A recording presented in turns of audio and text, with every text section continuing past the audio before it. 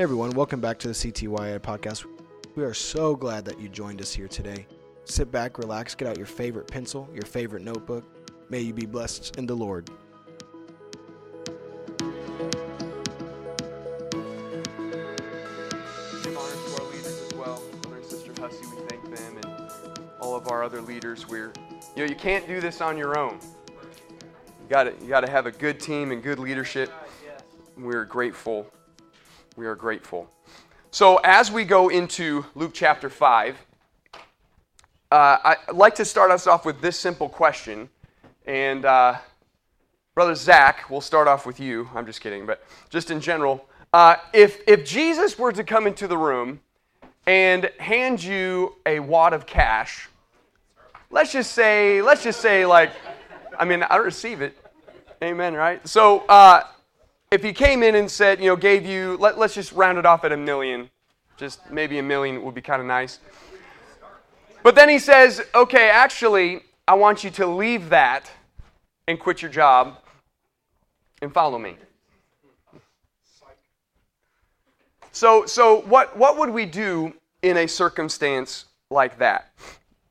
I mean, it's easy to maybe think about well, brothers, that would never happen. Well, are we so sure? So what would we do? Maybe we can just apply it to our own lives to say, if Jesus came in and gave us an opportunity for something that we loved and maybe cherished very deeply, but then said, okay, now I want you to leave this and leave everything else. So what would we do in that moment? Well, Luke chapter 5, we are introduced to one very famous story. So let's begin in verse 1. And it came to pass that as the people pressed upon him to hear the word of God, he being Jesus, stood by the lake of Gennesaret, or that is the Sea of Galilee in other Gospels. And Jesus saw 2 ships standing by the lake, but the fishermen were gone out of them and were washing their nets. And he entered into one of the ships, which was Simon's, or Simon Peter. And Jesus prayed him that he would thrust out a little from the land. And Jesus sat down and taught the people out of the ship. So if we are familiar with this passage, we know what's about to happen. We know that the disciples are about to catch a lot of fish. And I would like to speak today, Brother Samuel, on this thought. What about the fish? What about the fish? So the context, if we can move in to our study here, the context is we just got done a couple weeks ago looking at, well, actually it was probably a long time ago, Luke chapter 3, how Jesus was baptized, called into the ministry, empowered for his ministry. Luke chapter 4, Jesus is in the wilderness. He is tempted of the devil. If you truly are the Son of God, Jesus, then show us your anointing if you truly are the Son of God. But then it says that the devil left Jesus, and it's very interesting to me, it says for a season. Sometimes we maybe can think that Jesus was tempted just in the wilderness and then it was over, right? But actually, Jesus' whole life, he had to make decisions to do what was right and live in this righteous walk and to be in covenant with God. So through these temptings, they continued, and Jesus was showing himself to truly be the righteous servant, the man in covenant. In 4:14, it says Jesus returned, as Brother Kilman spoke so well last week, that Jesus returned in what? The power of the Spirit. So this is where we came into our story about Jesus stepping into that synagogue and saying, the age of the Messiah is right now. This new life, Sister Hannah, this new time is coming. This new life, this new salvation, that my mission is to bring liberty and set the captive free. And his mission is to build God's kingdom while tearing down the devil's kingdom at the same time. Jesus steps out of the wilderness, showing himself to be this faithful Israelite, unlike unfaithful Israel in the wilderness. Now Jesus can walk into these different cities and these different moments, and he can show people what it's like to truly be a human, to be what a human was intended to be. So now we start in Luke chapter 5. He's beginning to teach about God's kingdom. And chapter 4 ended, he said, I must preach the kingdom of God to all cities, to not just this little area, but all of this region, all of these cities must hear about God's word. So here he is on the Sea of Galilee. Now, something that stood out to me, Brother Justin, is that Jesus already knew Simon Peter before this event. And that just kind of hit me. Well, why is that? Because the previous chapter, Sister Jayla, Jesus healed Peter's mother-in-law. So Jesus is not choosing some random disciple. From another gospel, we know that this disciple with this great name, Andrew, came, and his brother was Peter, and he introduced Peter to Jesus. So apparently, Peter knows who Jesus is, but he's not chosen to follow Jesus quite yet. So Jesus is preaching, teaching, and verse 2 says that he sees these fishermen, and what are they doing? They're tending to their nets. Now, because, if you're a fisherman, sometimes you catch more than fish, and sometimes those things you do not want to catch at all. Are there any fishermen in the house? So, have you caught some things? Have you been snagged on some things that you just weren't very happy about? It wasn't the fish that you hoped it would be. Well, so these fishermen are tending to their nets. They're cleaning them out. Now, you never know, and Pastor preached on this passage a couple Sundays ago, and he said, you'll never know when you're just on the daily job, and Jesus might just try to use you, or Jesus might try to step into a situation just in that daily circumstance.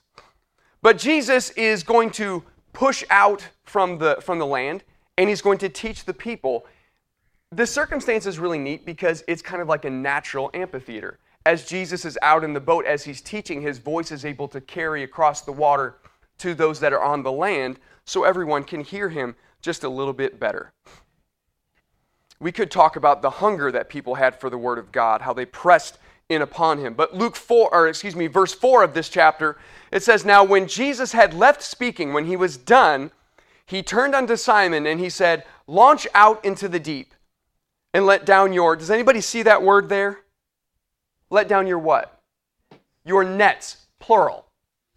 That's plural, Brother Kilman. You pointed this out a little while ago. Let down your nets.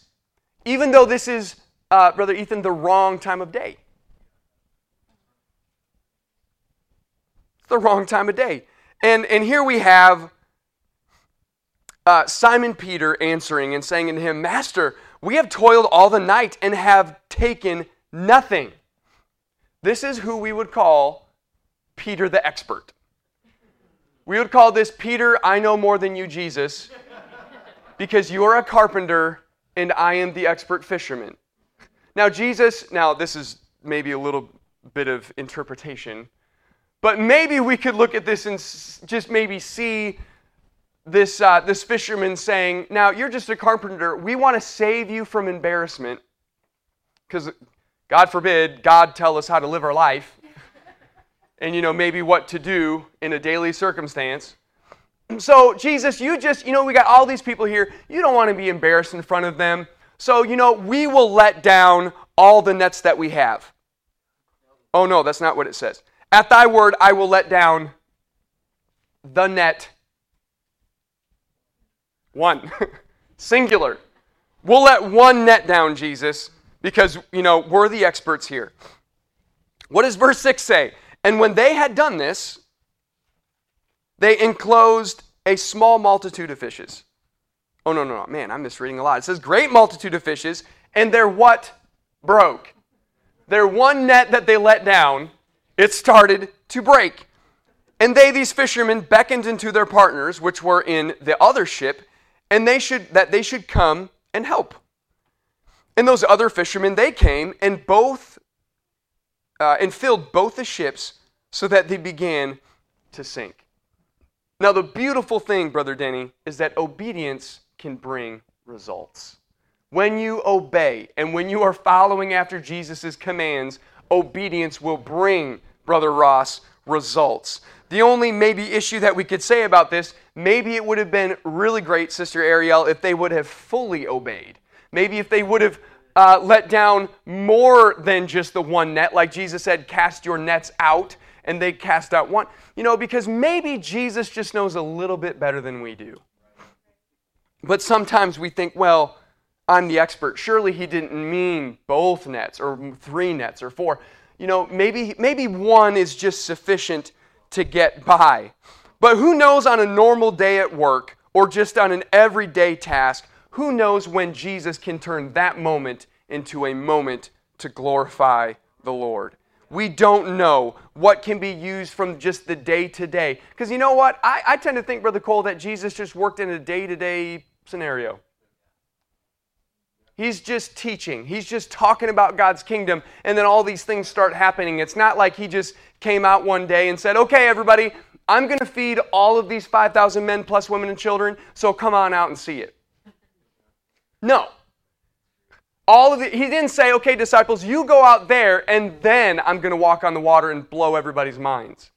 It was a day-to-day, faithful lifestyle that when a need or a situation arose, Jesus was able to step into it and say, this is God's power. This is the anointing. We don't have these like little highlight things, we're not trying to draw a crowd that way. We're just trying to show what being faithful looks like. So obedience in the day-to-day, you don't know how God can use that to glorify His work. And as I'm reading through this, it just stuck out to me so much that when Jesus does a work, even when we've tried it, Sister Sarah, over and over and over, even when we have done the thing and we say, God, I've already done this. I've already tried it, Brother Hussey. I've done it here and here and here. I just did it last night. And Jesus says, just do it again. Because when it's Jesus' timing, He will bring about that perfect work. He will bring about something that you and I cannot bring about on our own, even though we've tried it over and over. I mean, can we be honest? I'll be the first one. I've tried to force some things to happen, and it didn't work. But when Jesus said, okay, now is the right timing, that's the right timing. Amen. Verse 8 says, when Simon Peter saw it, he fell down at Jesus' knees, saying, depart from me, for I am a sinful man, O Lord. For he was astonished. And all that were with him at the draught of fishes which they had taken. Have you ever been in God's presence and you just knew you were unholy? Because the old preacher, the old Bishop Ryle from England in the 1800s said, when an unholy person draws to a holy God, we start to recognize just how unholy we truly are. And that statement from Isaiah rings in my ears when he says, woe is me, for I am unclean, I am undone. Because we as an unholy people, when we are in the presence of the holy, we know it. But, maybe, just maybe here, Jesus knows better than Peter the expert. And he's going to tell Peter not to fear here. Let's look at verse 10. And so also was James and John, the sons of Zebedee, which were partners with Simon. And Jesus said unto Simon, this is Simon Peter, fear not, from henceforth thou shalt what? Catch men. And verse 11 says, and when they had brought their ships to land, they forsook all. Somebody say, forsook all. These disciples left everything they had and they followed Him. So what about the fish? What about the fish? Why did Jesus even do this miracle in the first place? Now, maybe I'm just dumb, which is very possible, but I just have, this miracle for a long time, I just never really thought about it. And even when I did, Sister Jessica, I was just like, this is just kind of a random miracle to me. I can understand the walking on the water. I can understand the feeding of all the multitudes and all that kind of stuff. But why the fish? Well, they're fishermen. Yeah, but why does that matter? Was he just showing that he had power over nature? And is that it? Because it definitely was not so that they would believe in him right away, because what do we know? It took the disciples many different circumstances for them to truly come to their belief. I mean, even after he resurrected, they're still okay, so what's going on? So are you going to come in and drive the Romans back? And he's like, I'm resurrected, and you still don't get it. You need to wait in Jerusalem until power come from on high. So we know that this isn't a circumstance where it's immediately they're the heavens opened. It wasn't like that. So why is this miracle such a big deal? Well, I don't know if this is like the exact answer, but this is something as I was praying about this lesson, Brother Marco, and really trying to think about what about the fish? This is really what started coming to my mind, is that if Jesus is going to lead you, He will also provide for you.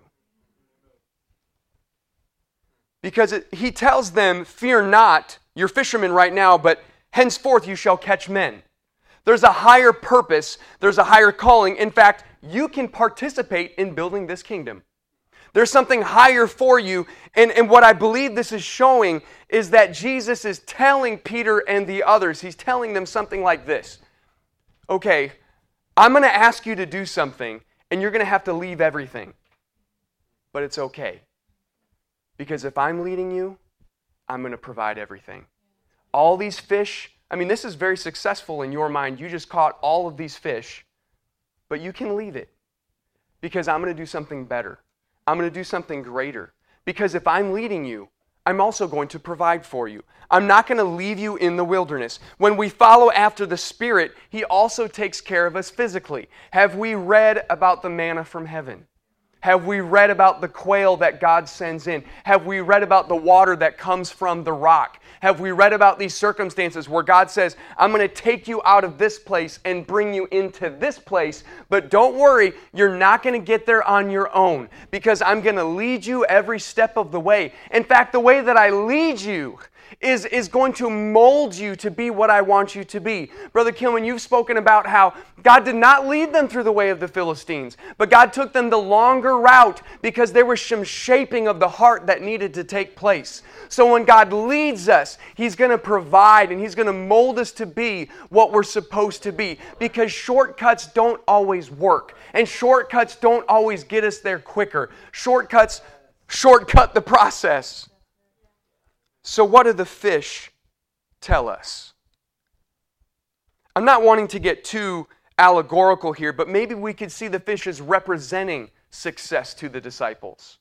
As this is their livelihood and they're catching all this fish, they could go and sell all that fish, they could go and eat that fish, whatever it is, whatever they could do to gain financial success from those elements. Sometimes I worry that we get so wrapped up in what we don't have in this age group. You know, maybe we don't have the perfect family or the perfect job or the car or the home. And Jesus is just thinking, you know, I can provide so easily for you. I can give you this net full, so to speak. But we're just getting so wrapped up. Maybe on the other side of the issue, we could say, but Jesus gave me all of these fish. Maybe we've already received some type of blessing from the Lord in some kind of success. But, you know, Jesus gave us these fish. Why would He tell us to now drop it and follow Him with everything? Maybe then, Brother Caleb, we're getting too focused on the fish and losing sight of the mission. Whatever way it is, when Jesus leads us, the physical and the temporal, that should not worry us. Because this temporal success pales in the comparison to what we have through the eternal work of the kingdom. You can keep being a fisherman if you want, but I have something called being a fisher of men that is going to have an everlasting, eternal impact, not just on your life, but upon all of the people that hear you, because God's word is powerful. God's kingdom is powerful. Amen. You can go back to your boats if you want to. So what if Jesus gave you what you dreamed of? What you hoped for? But then He just says, let it be. Let it go. Leave it be. Because a greater work, this greater work, it's not going to reflect our prowess, our expertise, our intelligence. But this greater work that I believe Jesus is calling all of us to is going to reflect our Father in heaven. This is a greater purpose of life. This has more meaning in our life, and this is what's going to last beyond the grave. And in Luke 5:11, to read it again, it says, when they brought their ships to land, they forsook all and they followed him. They left their ships, they left their nets, they left their livelihood because of a higher calling. Because if he calls us and he leads us, he will provide for us. And later on, we meet this guy named Levi. We know him better as Matthew. Well, so he's in a different walk of life. So does Brother Joel, can he just do what he wants to do? No, because when Jesus calls us, what does it say about Matthew in verse 28? It says he left all, rose up, and followed Jesus. Because no matter what walk of life we're in, whether we're over here or whether we're over there or whether we're from this state or that state or we have this job or that job, a calling from Jesus requires us to leave some things behind. And it doesn't matter what our last name is, who we are, how long we've been in the church. You know, Matthew was a tax collector. What does that mean? Now, nobody really likes tax collectors even today. But we know that in this day and age when the Romans are controlling Judea, if you are a Jew working for the Romans, you are a traitor. And if we were to go through, I believe it's chapter 6, where it starts listing, Brother Chris, all the names of the disciples, we come across this other Simon, but it's not Simon Peter, it's Simon the Zealot. Zealots were the guerrilla warriors of the Jews that hated the Romans despicably. So how did that conversation go? Simon, meet Matthew. Wait a second. Wait a second. But here's the deal.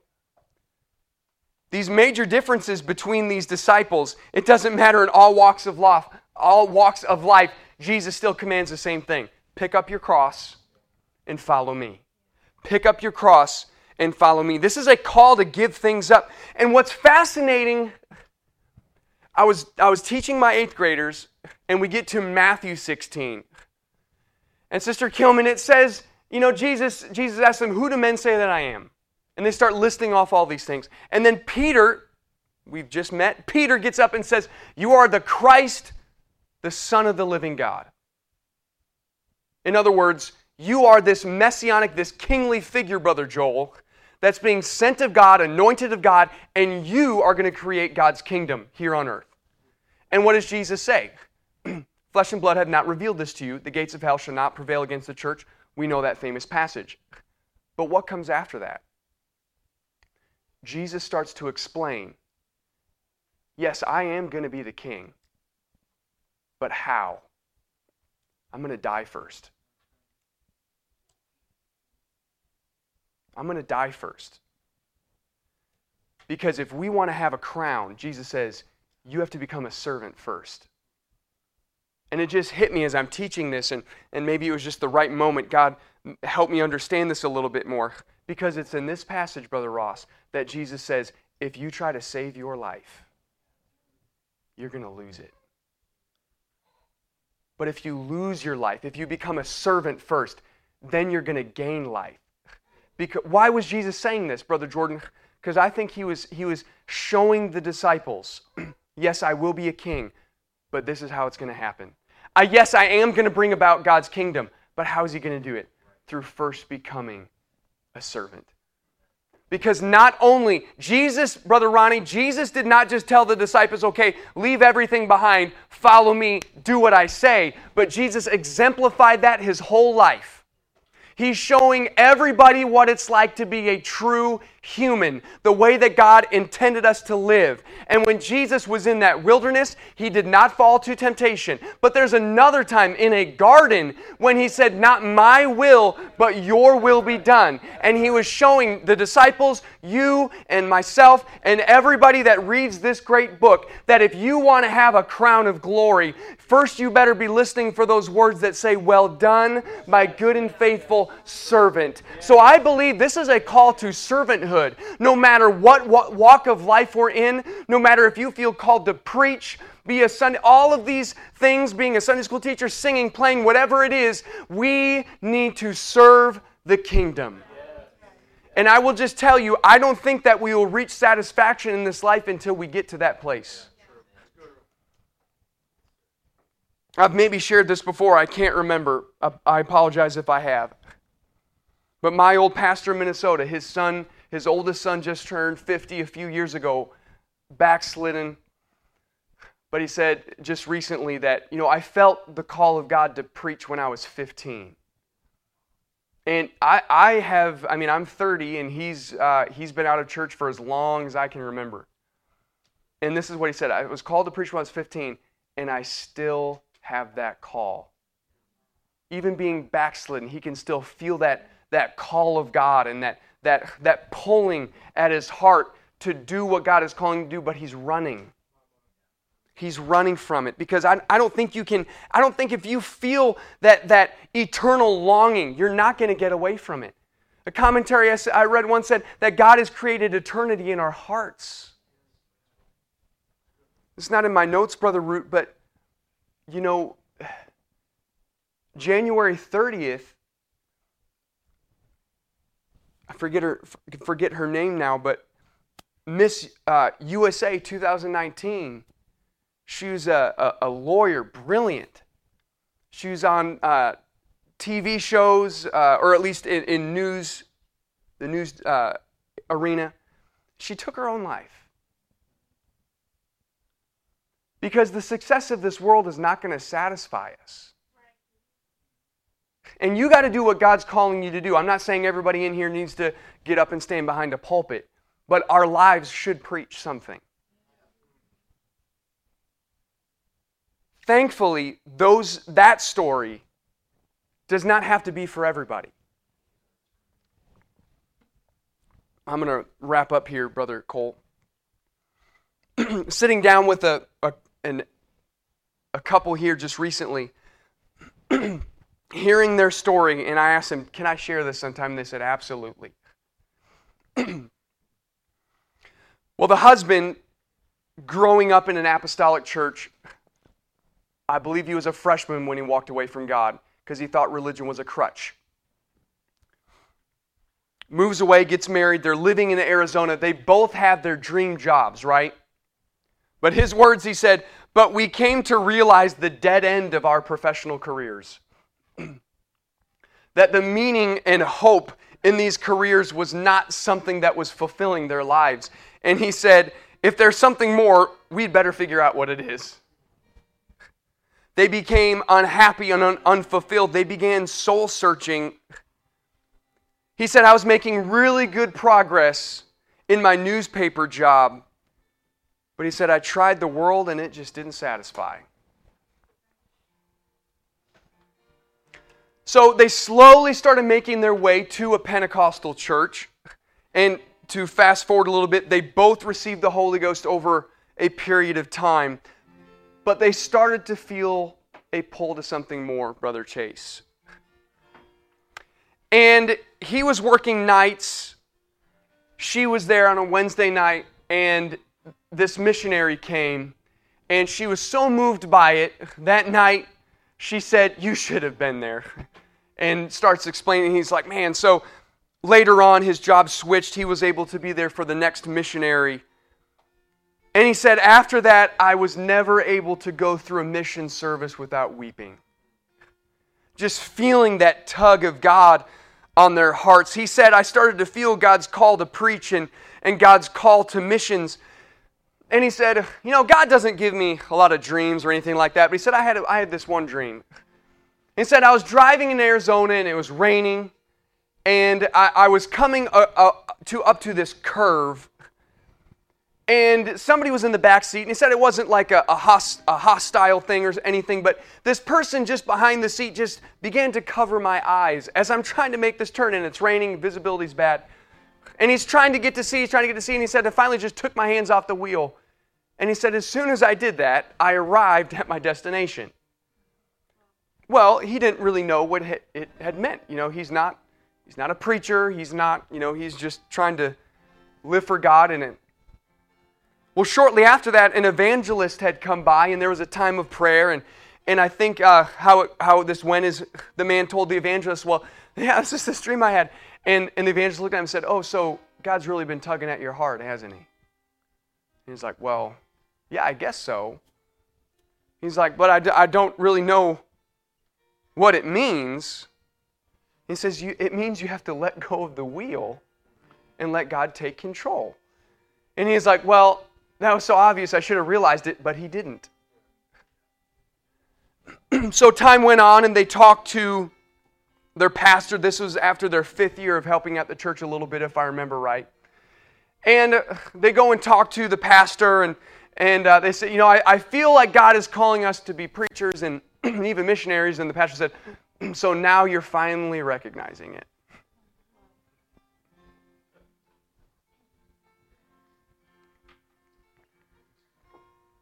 They stayed working at the church for a little bit, and he said, there's this one service, powerful move of God, and tongues and interpretation, and he felt God press this on him. He says, I've called you, but I've not sent you yet. He says, you will know when I've called you to the place that I have prepared for you. Now this couple, I didn't tell them, I asked their permission to share this, but I didn't tell them that, oh my word, this is like they're reading my sermon. My message today. He's still at the newspaper. What happens? He gets called in by his boss. And Sister Destiny, the boss said, okay, we're going to open up a branch just south of here. Super beautiful area. Just fantastic. And guess what? You can oversee this branch and you can write on anything you want. Now, Brother Ross, as a writer, is that like a pretty good deal? Whatever you want. And I kid you not, his words, I realized that this was not a temptation from the devil, but this was a trial from God. What would I value? So what about the fish? What about the fish? Talk to the pastor. Eventually they're going to go to Bible college, and I need to speed this up a little bit here. They were supposed to receive some financial blessings, and that just totally fell through. And 2 weeks later, this man got a letter from Elder Brother Bernard asking them to come to South Korea. And then over time, they began to hear rumblings about the USSR and how it's going to fall. So what did he do? He starts to learn Russian. They have a tutor. They're intensively learning this language so that when Russia opens up, there's a missionary all ready to go. And he told me, he said, Andrew, giving your life totally, that's just what I've learned my whole life. He says, there's no halfway. If you have a call, you have to be totally committed. He said, you have to deny yourself, but he said, that's a joyous decision. Because we have no regrets on how we've lived our life. And that couple, Brother and Sister Kilman affectionately call Uncle Bill and Elizabeth Turner. The people that are here at this church working at IBC, over our baptismal team here. Because when you just follow God's will, and you just say yes to the call, and you're a servant, if He's leading you, He's going to provide for you. So, what about your fish? What is it that it's okay, maybe there's sin and we need to deal with that. But what if there's just a trial from God asking, what do you value? What do you value? So maybe just while we're at this place in our seats, if we can maybe just bow our heads, and if we can just ask God, what should I value? Show me what to value. Show me, Lord, the direction I need to take. If you have a calling for me, then I want to go. If we can just talk to the Lord just for a few minutes. What, God, do I need to forsake? What are you calling me to leave behind? Because I believe that Jesus can present some things to us and it will be okay. I mean, He gave it to us, right? Maybe. But there's something eternal.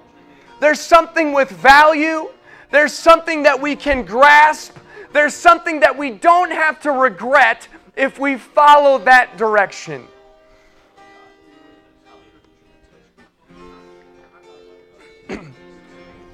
If He's asking you to put more than one net down, then you don't have to be afraid to do it. Don't let your intellect get in the way. Don't overthink something. Don't let your emotions get in the way. If you need to repent like Peter did, then that's okay. But let's acknowledge His guiding. Let's acknowledge His leadership. Let's be a servant.